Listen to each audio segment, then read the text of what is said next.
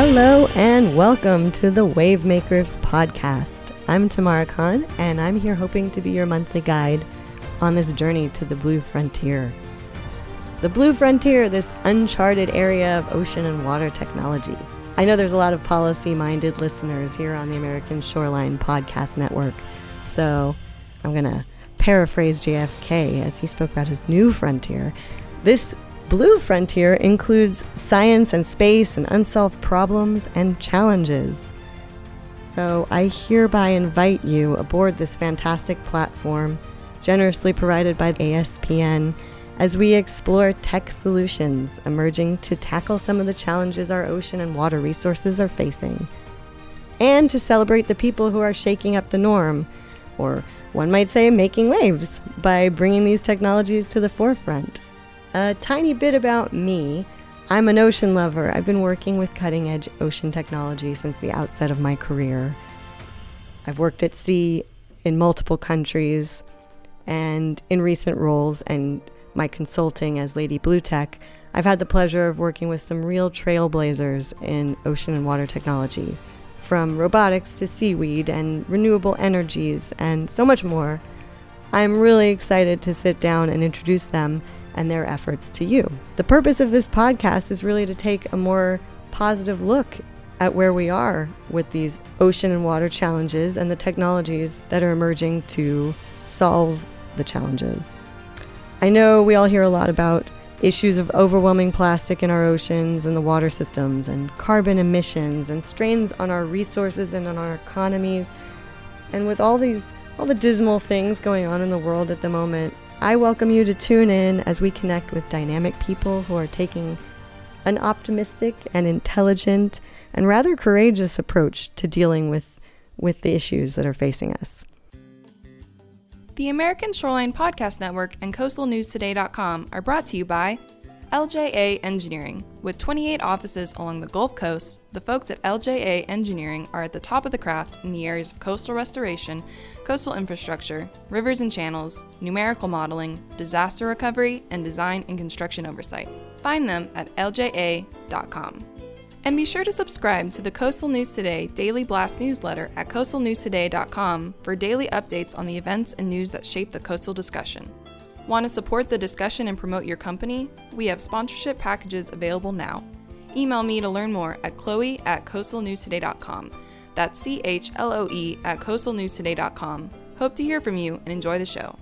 I'm really excited to kick off this series by talking with a friend, a dynamic person who has navigated life with a sense of adventure and risk-taking and fun, and now finds himself the CEO of a very innovative company, doing, among other things, some pretty neat repurposing, or dare I say upcycling, of plastics.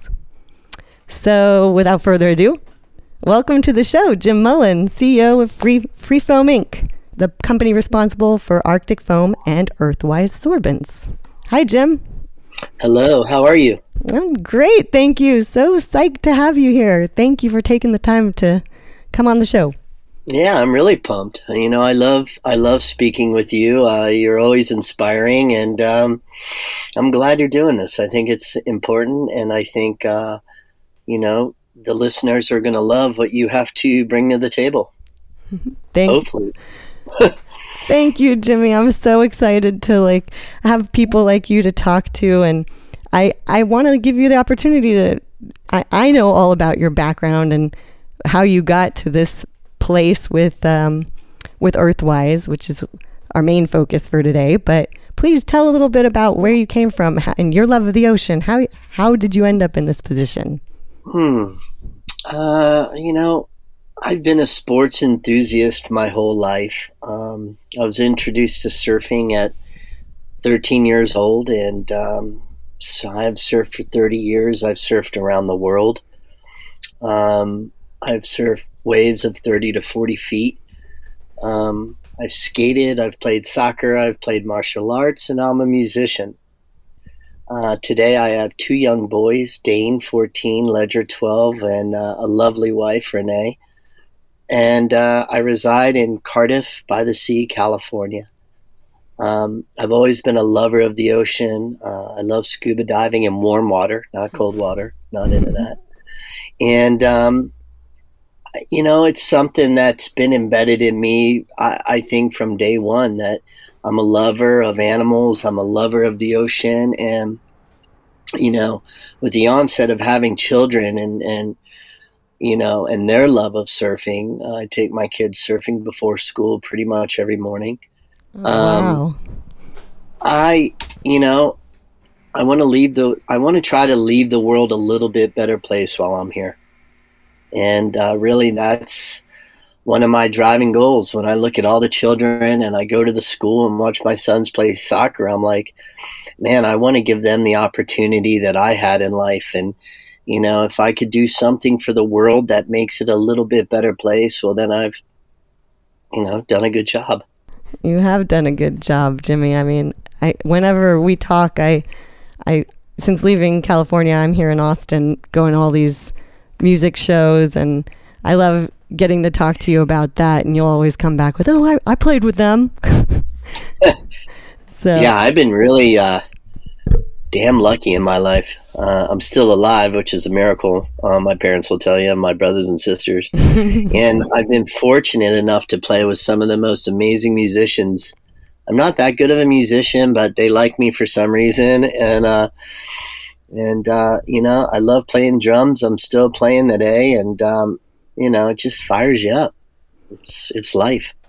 So along with that passion for, leaving the future better than you found the present, do you feel like that risk-taking surfer side of you and that musician, just loving to hang out with and jam with people, has that contributed to you being the CEO? Yes, you have to be crazy to be a CEO. It's not as fun as most people think. Most people think, wow, you're the CEO, and I'm just part of a team, honestly. My two partners, I think, work harder than I do. They're amazing. I have people all around me that are incredible. I take risks, and it's because of those risks, I think I sit in the seat that I am. And I like to shake things up, and I like to move and groove. And I think the best attribute that I have is finding great people to really help me with many of the weaknesses I have. My father once told me, Jimmy, you gotta put everything into your strengths and manage your weaknesses. And with that being said, I look for great talent and people I get along with, and people that want to make our businesses successful. That's, the perfect mindset to have. It takes a village to make anything a success. So why don't you... Where do you have children? Yeah. Holy Toledo. I'm sure, parenting probably comes into company building and team building a lot, I can imagine. So. Oh, that's crazier than being a CEO, trust me. CEO's easy. Well, tell us a little bit about your role in this, tackling what's going on in the world today. Well, I guess you could start with Arctic Foam or talk about that success and what's going on with that side of the company. Yeah. So Arctic Foam, we make the surfboard foam for most of the major manufacturers in the world globally. We're touted as being the top foam manufacturer in the world. The 4 Olympians were on our foam. The world champions for the last, 5-6 years have been on our foam. I'm very blessed. It's been around for 16 years, and my partner, Andrew Jack Kabowski, founded it 16 years. My other partner, Marty Gilchrist, who's like a living surf legend, he invented the wetsuit, the front zip wetsuit that almost everyone wears when he was with Rip Curl. They actually run the business, and they needed some help and to really take it to the next step. And I had just come back from Costa Rica on a very large project for 10 years. And Marty found me, and I just happened to live up the street from in an old farmhouse in Cardiff by the Sea, like a block and a half away from him. And we just sat down and talked, and he said, Jimmy, come in and help me, you know. And one of the things that really excited me, one, it wasn't clothing I wouldn't touch, but two, it was the core of the industry, right? And what most people don't know, when you talk about surfboard foam is the hardest foam in the world to make. It's got a softer interior and a very hard edge shell on the outside. It's very, very difficult to make. We make the best in the world. But one of the things he told me about in the very onset of our relationship back together again was that he was working on a bio formula for surfboard foam. And I was just like, well, what are you talking about? He said, a sustainable high performance surfboard foam. And right when he said that, I was in. Surfboard foam obviously is made out of polyurethane. Once it's broken and it goes to any polyurethane, once it goes to the dump, it's hundreds and hundreds of years before it starts to go back to the earth, if that. The other foam that is used in surfboards and really paddle boards is a foam that most people are kind of knowledgeable about. It's called EPS foam. It's the small little beaded foam. That stuff is the worst stuff on the planet. It never goes away. Yeah, you see that stuff broken all over the beach whenever you're surfing rocky beaches. Horrible stuff. And so I try to steer people away from EPS foam. It's lighter, it floats better. That's why they use it in SUPs all the time. Mm-hmm. But it's not better foam. And it's really horrible for the planet. We actually distribute some, but it's recycled polyurethane or EPS foam. But the biofoam that Marty was tracking on, we spent 3 years with UCSD developing an algae polyol. That was a little bit too volatile for us. We couldn't really get a handle on it at the end. But we went down a different path at the same time with our factory is in Ensenada, Mexico. And our team down there is phenomenal. I love them. They're like family. I love going down there. And we have some of the smartest individuals in foam making in our factory. And one of them is a guy named Juan. He's been with us for 14 years. And he was like, I've got something I think we can create a polyol out of. And it's a nutshell oil. The waste from nutshells. Well, long story short, we made it. It's called biofoam. It is the best high-performance, sustainable foam in the world. It's been shaped by the best shapers in the world. It's been ridden by some of the top pros in the world, and it comes out in 2022. And we're really, really excited about it, and we hope the future. We know that probably 5 of our largest brands and the largest brands in the world are putting it in their lineup for 2022. Wow, Jimmy, I'm so excited about this podcast, and now you've just shown me. I'm so excited about your other projects you've got going on. I didn't even know this was happening, and that's huge. A bio. Yeah, I gotta throw a curveball at you every once in a while tomorrow. Knock it out of the park. That's really. Someone's got to keep you on your toes.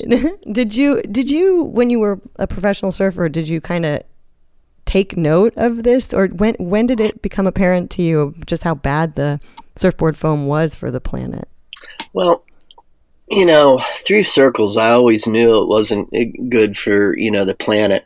But when I was surfing all the time, I didn't care because I had so many boards and I was just traveling all the time. And luckily, I was paid to be an ambassador. I was never like a top contest surfer. I hated that.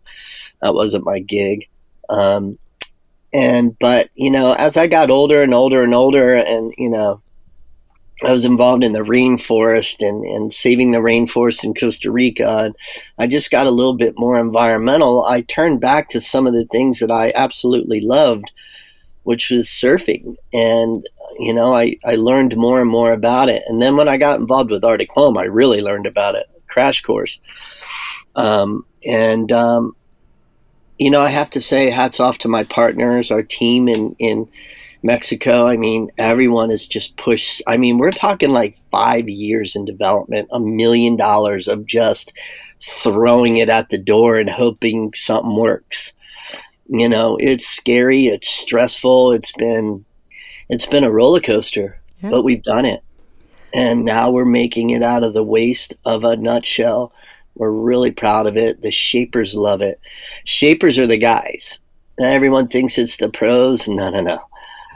The pros listen to the shapers. They're the men and the women. And when they tell you it's on, it's on. And those are the people we had to impress. And so, yeah, I mean, we're stoked because, we have a local hero. Some of you might know. His name Rob Machado. A good friend. Love him to death. Lives right down the street. He, world-class surfer, one of the legends of the sport. His personal brand, the brand that he is developing on his own, is all bio. Every board. So it's a trend that's really going that direction. This is one of my favorite reasons to talk to you. You're like a perfect story of, living life and adventuring and then noticing something and caring and making an effort to make a change. So, well, then it'll lead into the next part of this story, Exactly. I don't know. I mean, listen, it all sounds dreamy and stuff, but trust me, I've been through my trials and tribulations. It's not easy. I'm the last one paid, Yep. But I don't know. I think life's funner with a little risk and a little go for it attitude and trying to make things better. Yeah. I grew up with a dad who owned his own business, and they built pianos, and I was always like, why can't you be a grocer? Everybody needs groceries. But he was the one taking risks and making something and trying to make a difference and getting paid last. So I feel you. Yeah. But I wouldn't have it any other way. Exactly. Well, now you can kind of share your adventure with Earthwise and how that came about from, you mentioned your surfboard factory down in Mexico. So I love your origin story. We have one of the largest factories in the world. And this is a funny story, and Tamara and I have talked about it many a times. And, sometimes accidents cause, are kind of the catalyst for some of the best inventions in the world. And it happened with us. So I got a call one day from my partner, Andrew, who had to deal with a pretty large high oil spill in our factory, right? And it was the fluid that runs our molds. One of the hoses busted off and boom, it went all over the floor. They got a hold of that hose and clamped it off. Well, on the ground could have been 55 gallons. There was a lot of oil. There was like hydraulic machinery. Hydraulic fluid, right? So, and if you think about it, like what manufacturer doesn't use hydraulic fluid? Sure. And we'll come back to that in the future in this conversation. But anyway, to make a long story short, would have taken maybe 4 or 5 hours to squeegee up and clean up. It's very thin, the viscosity of that fluid, right? It goes everywhere. Basically in a panic, Andrew looked around and there was a big trash bag full of surfboard foam dust, the waste of what we do. And he picked up the bag and threw the dust all over the oil. And he just thought, God, if I could just stop it from going underneath the machinery and people slipping, then maybe we can get it cleaned up quicker. Well, instead of it moving out from the dust, it soaked all up into the dust within minutes. And what would have taken 4 or 5 hours to clean up took less than an hour. Wow. So he calls me later and he tells me the whole story. And I was like, wow. This is how dumb I am sometimes. I was like, wow, that's efficient. So we can use our waste to clean up our spills? That's awesome. Boom, done. Didn't even think any more about it. I go down 2 weeks later. Love going down there. Best tacos in the world. The people are amazing. And he's holding up a 12 by 12 pillow, white pillow. And inside of it is foam dust. And so the guys had a big bucket prepared for me, filled up with water. This is like a big bucket, right? So they bring in 2 gallons exactly of dirty oil from our machine shop. We build everything in our factory, custom made in our own machine shop. Every piece of machinery in there. And they dump it in the water, and I don't know what's going on. And basically Andrew says, put a glove on, take this pillow, and play around with this thing in that water. So I do that.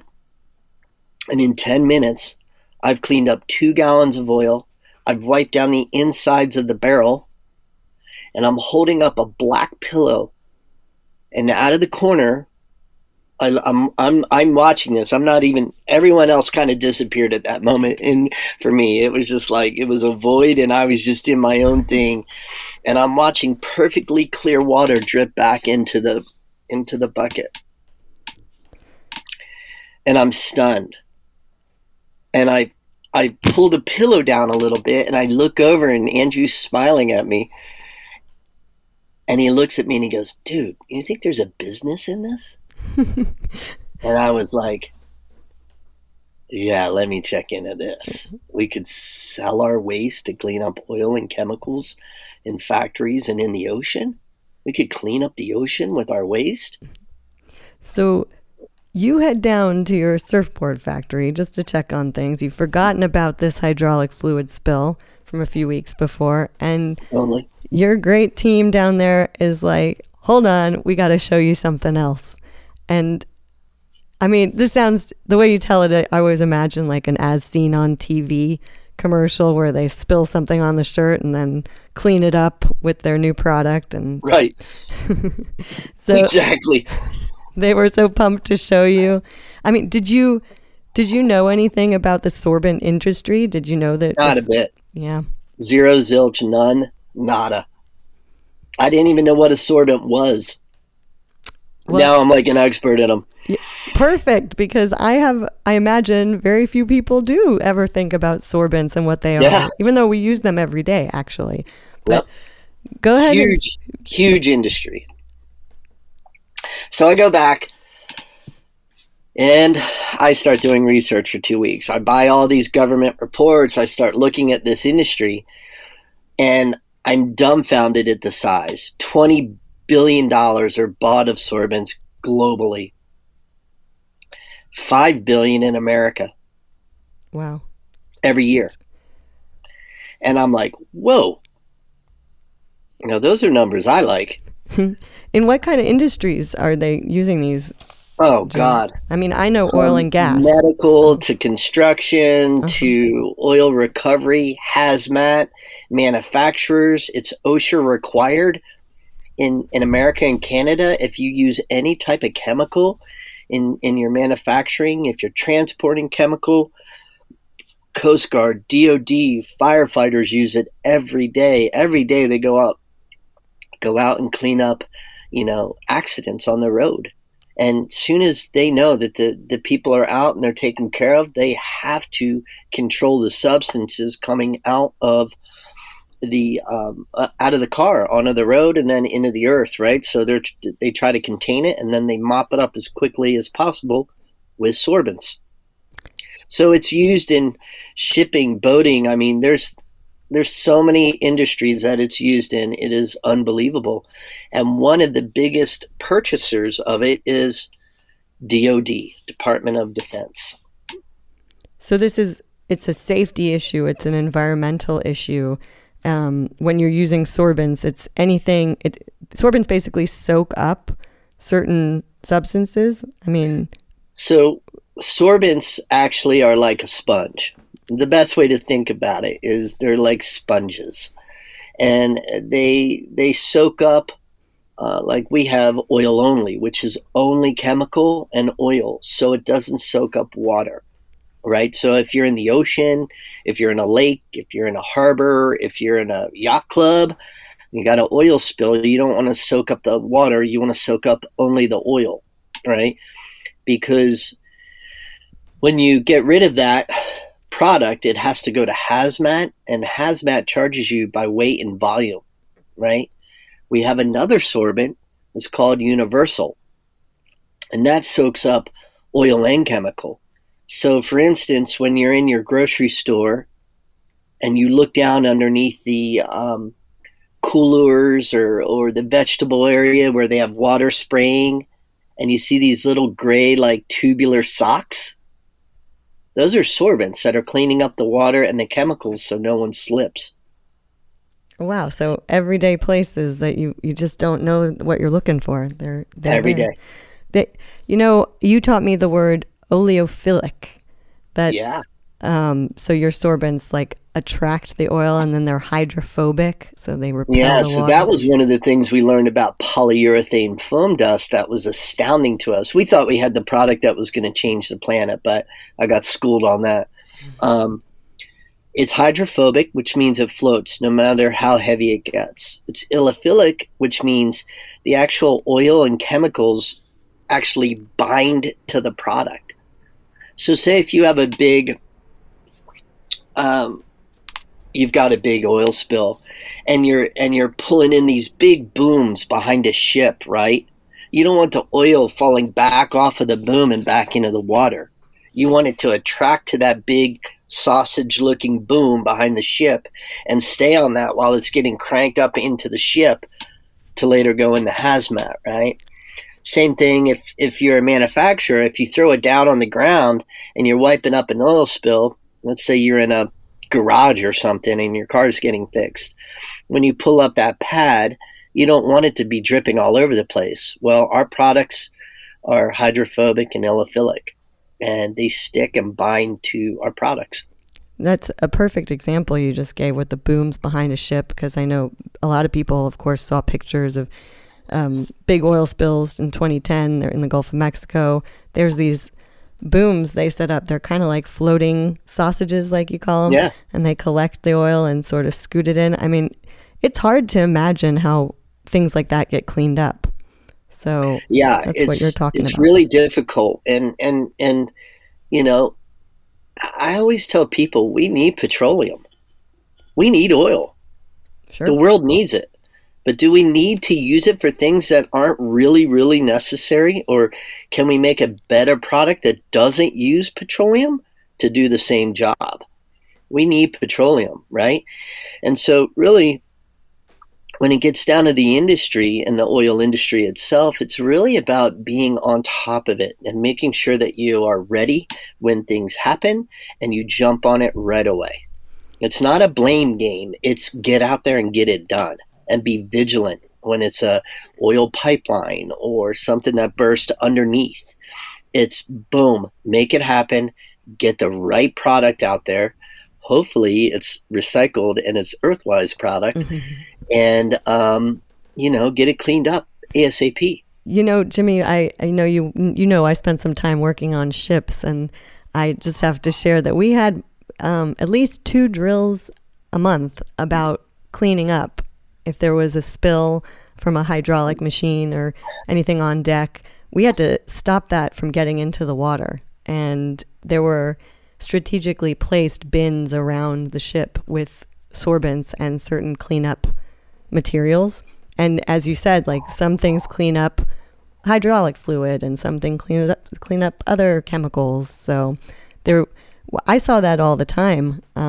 And I love your grocery store example, because I think people know, you have a spill, you use a piece of paper towel and it soaks it up and you cleaned up, but this is happening all around you every day. So really, yeah, I think the other thing you're bringing to the table is how to make these sorbents out of something we already have. So I think that was the light. I know for a fact that was the light bulb that went off on that went, boom in my head when I started really diving down to it. And I had a mentor in this industry who was the CEO of one of the world's largest hazmat companies in Brazil, who takes care of all of the oceans around Brazil. Huge company. And he actually helped out in the Gulf. He brought 7 ships up to help in the Gulf. He's amazing. And he's a TMA member. Flavio is his name. And he tested our polyurethane product, our pillows. And he said, "This is amazing. I love it." He goes, "I can't use it in the ocean." And boom, I was hit over the head with a bat. I'm like, "What?" And he goes, "If it bursts, then I've got 2 things to clean up. I've got oil and I've got dust. And if the dust gets into my skimmers, which soak in the water and the oil, and then the oil goes up to the ship into a container cargo hold, it would mess up my machines." He goes, "But on land, under an engine, in my engine compartment, these pillows are amazing, Jimmy." And he goes, "In freshwater, where I don't have sharp propellers and all kinds of stuff going on, yeah, I could use that in a harbor and stuff." He goes, "But here's a pad. Here's a sorbent pad, and we buy this all day long. And here's this, 10-foot boom, 8 inches wide." He goes, "Jim, I use these all day long. I buy millions of dollars of this a year." He goes, "If you can figure out how to make this out of recycled product, I'm in." That's a handy person. At that point, I looked at him and I was like, "Well, what is it?" And he's all, "It's polypropylene." And I was like, "It's plastic?" And he goes, "Yeah." I was like, "Wait a minute. They're using new oil to make a sorbent to clean up an oil mess? Wait, they're making new... Wait. You're telling me they use good oil to make plastic chips, to make the plastic to clean up oil and chemical spills?" He goes, "Yeah." And I was like, that don't make any sense to me. We need oil. We don't need it to make plastic to clean up oil and chemical spills. So we've got this expert from an environmental ocean services company. I think it's Ocean Pact is Flavio's company. Ocean Pact. Awesome guy. Yeah, super. I mean, Rio de Janeiro is a very conscious place when it comes to this. There's a lot of rules when you bring a ship into Brazil and into their waters with environmental consciousness at the forefront.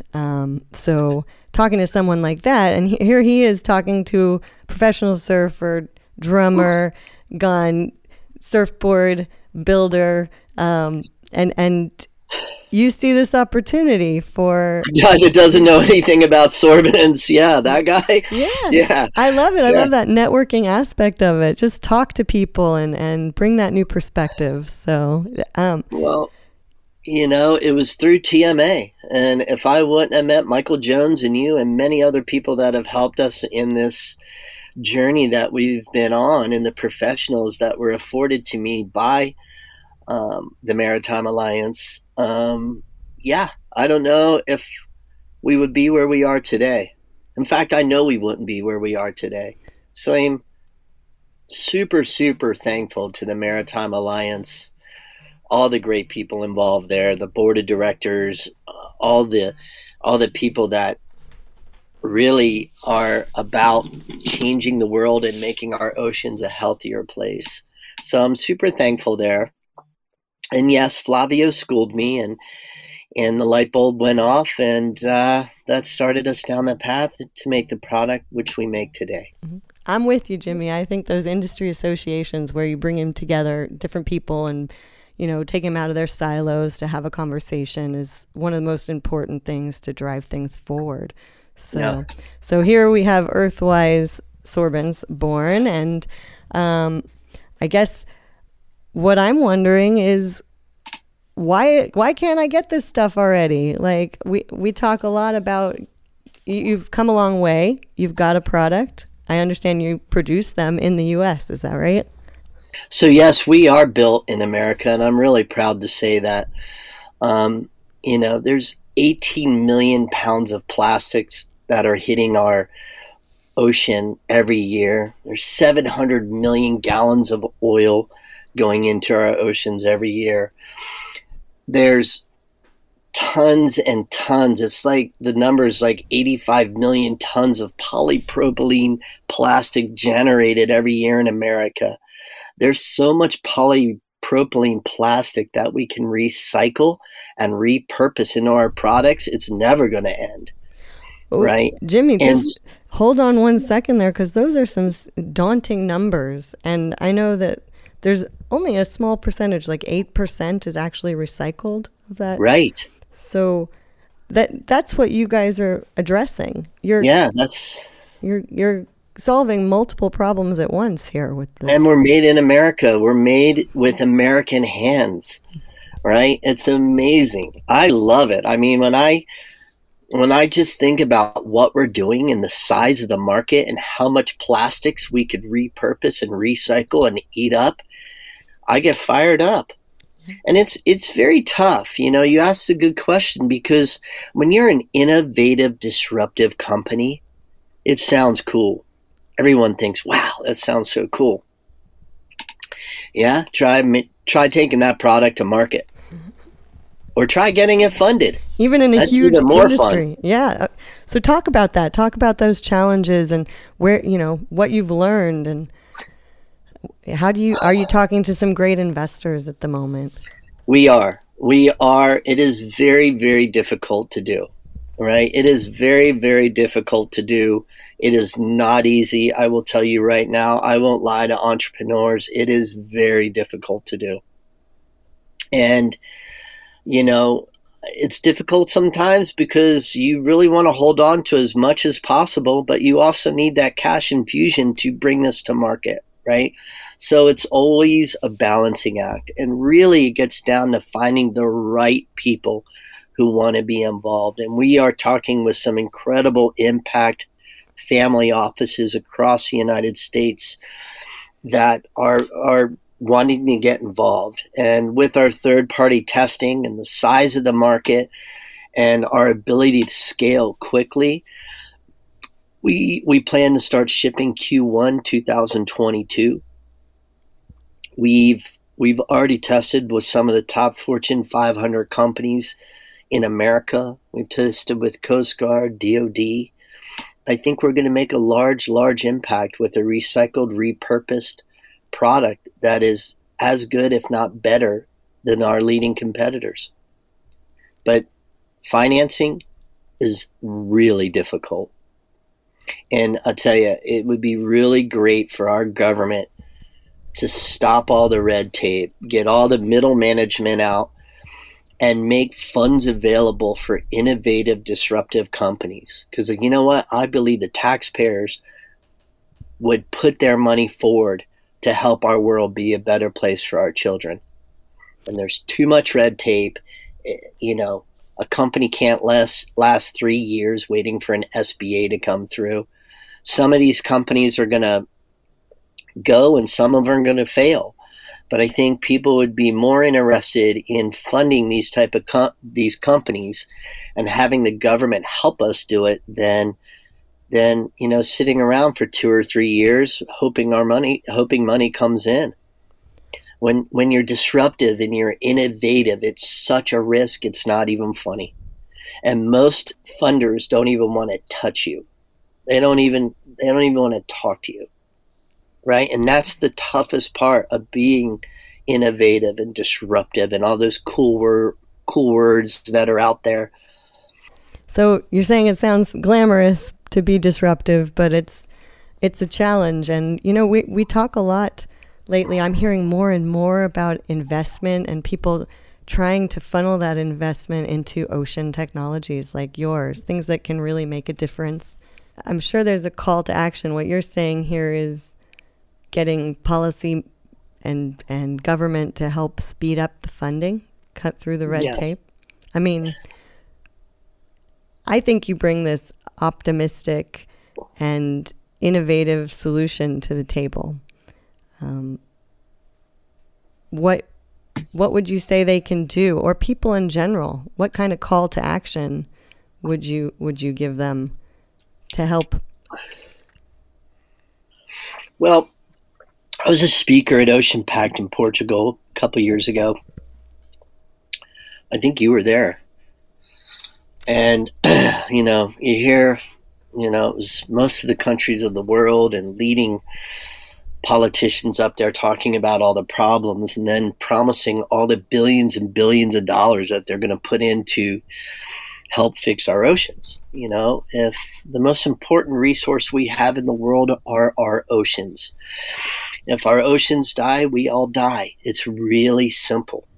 It truly is. The ocean is the most important resource on the planet, period. And we can do it.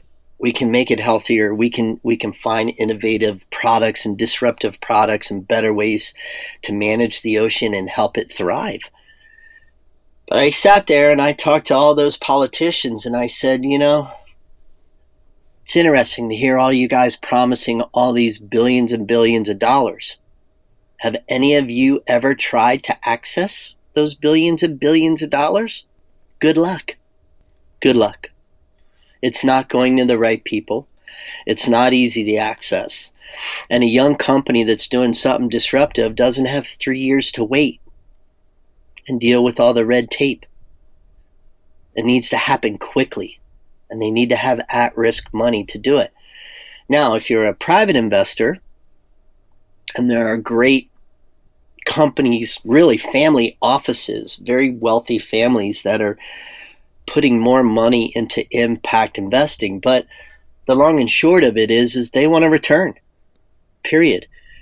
They don't really want to risk their money. They want to get into something that's probably going to give them a good return on their family office so it can keep going and helping others, which I totally agree with. So it's that time frame of being innovative, being disruptive, that first 3 years of all the risk, that's where the money's needed. And then another round of money when you go to, to market and you need to inventory your product, right? And so there's a couple different rounds that go along. But when you're doing a product like this or products like this, it's definitely a lot riskier. And governments around the world should be coming in and giving quick access to companies that are looking to develop new technologies, new innovative products, new products that are recycled or better for the world or better for the oceans to make our world thrive. And look, we want all the children of the world to eat right. And we want our world to be a better place for generations to come. And there are real people out there that are trying to make that happen, right? We know all the problems. Let's start talking about solutions and let's start funding them. Exactly. Well, I got to tell you, every time you say something, I think of more questions. I want to know where you're getting the plastic that you're using to make the sorbents and who you're talking to and partnering with. But I think the truth is I'm going to have you back when I get this podcast really rolling. But so before we wrap up, I would say, why don't you give your kind of elevator pitch about Earthwise, like what really differentiates it and your product and your efforts? So you can find us at earthwisesorbents.com, right? We make a product that cleans up oil and chemicals in the water, on land. We make a product that manufacturers have to have on site. We make all of this product out of recycled, repurposed polypropylene plastics. We also make a product out of the waste of our surfboard foam dust. And our products are as good, if not better, than all of our leading competitors that don't use recycled product. And we're cost competitive with all of them. So we can help the world change and make the world a better place by recycling and repurposing plastics and getting rid of them And I think by ending this, I would say we have a full life cycle of our products. When we pick it up from either recycled plastics or we recycled pellets and we make our product out of that, it gets used, it picks up chemicals and oil and water. The products, once they are used, are sent to hazmat facilities. The product is put into incinerators to create clean electricity. And the potash that is left in the bottom of these incinerators, which is very little, is given to asphalt and concrete companies to help as a binding agent and to help soak up oil and water that's in asphalt and in concrete. So it's a full life cycle. So by buying our product today and tomorrow and starting this, coming year, you're really helping the world in a much better way to clean up oil and chemical spills. And that's who we are, earthwisesorbents.com. I'm loving that circular economy side of things, from beginning to end, or from middle to middle. Yeah, it's one of my favorite parts. I'm sure that's taken you so much work to get lined up and put together, Jimmy. So huge commendation for all that work you've put in. I get really excited about learning about these innovative ways people like you are coming up to address the problems of plastic and oil spills. I think getting people to think about the things that they don't usually have time for, don't really notice are happening. People's lives are busy, and just taking a moment to learn about something like this is a great way to not focus on the doom and gloom of what's going on, but the solutions that are out there. Yeah. Well, you're in Texas. You're in Texas, right? It's one of the leading generators of oil and petroleum in our country. Sure. Right?